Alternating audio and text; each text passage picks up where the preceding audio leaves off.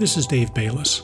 In this episode, Andy Baldwin of Profitable Ideas Exchange speaks with How Clients Buy co-author Tom McMakin about the importance of trust in the context of professional services.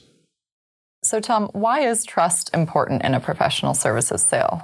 Oh, trust is everything, right? Once they become aware of you and they know what you do, trusting the person that you're going to engage with is the whole ball of wax. Economists call it services credence goods, which means simply that you have to believe that the person that is serving you will serve your interests and do what they say. There's actually, the reason that credence goods are interesting and the reason they're relevant to expert services is that there's an information asymmetry in the world of expert service. Imagine that you go to a car mechanic and the mechanic comes out and goes, Andy, it looks like the valve ring is shot here and actually we're going to have to replace the entire head gasket. So notice what's going on there. As an expert in engines, your mechanic is both diagnosing the problem and also telling you what you should do, what the solution to the problem is. And in those cases, you really have to trust the person that you're talking with. Contrast that with a product. My house is dirty. I diagnose the problem. I go to the hardware store. I buy a broom. So in that case, I diagnose the problem and I go buy the solution based on features and attributes.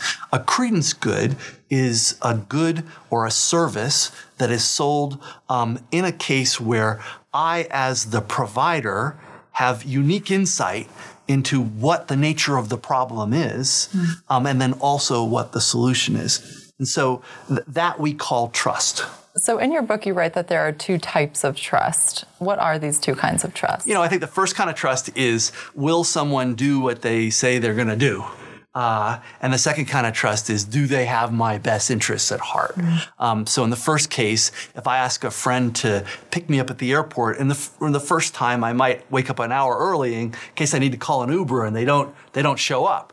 But by the 10th time, I feel as though they are going to do what they say they're going to do. They always show up at 5 o'clock. I always get to the airport on time. So there's that sense of, will the person deliver on the promise that they've set out?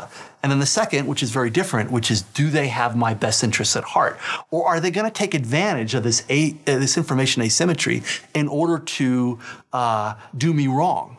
If they're diagnosing the problem, they could diagnose a much larger problem, replace the head gasket that's much more expensive and not in my interest. And so I need to believe that they have my interests at heart. So what can someone actually do to build trust with the people that they want to serve? Yeah, in the first case, which is a sense that you will do what you say you're going to do, the best thing you can do is case studies, or maybe you have a logo page on your deck where you say, look at all these great companies we've worked for before. That assures people that, if that big company trusts them, they must follow through on their promise. References, of course, are great. I hired Andy for that project, and she came in, on time and under budget. That speaks volumes. Probably the best thing you can do to sort of build trust in that first instance is to have worked with a person before. So maybe I worked for an organization and I hired an attorney, and now I work for another organization and I recommend that attorney, and I say we should bring that attorney in because they always get the job done. They're highly effective. In the latter case, which is, do you have my interests at heart?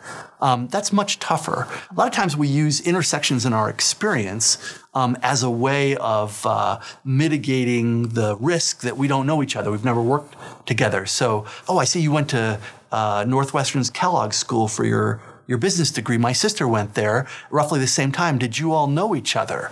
Or I see you work for that firm. I used to work for that firm as well. And so we're trying to close that gap and use our social networks to underwrite the risk of the fact that we've never worked before. But in the end, the thing that really fuels that kind of trust is experience. I've worked with this person before, or I know somebody that I trust has my interests at heart, and they recommend that I work with you. We interviewed a former McKinsey consultant and the head of consulting for North America for Accenture for a number of years, Walt Schill. And Walt Schill said one of the most effective things he's seen for building trust is simply to volunteer on a nonprofit board and then to volunteer your services to that organization. And what happens is your other board members begin to experience the quality and the effort that you put into the project, and they begin to trust you enough to put their projects into your hands.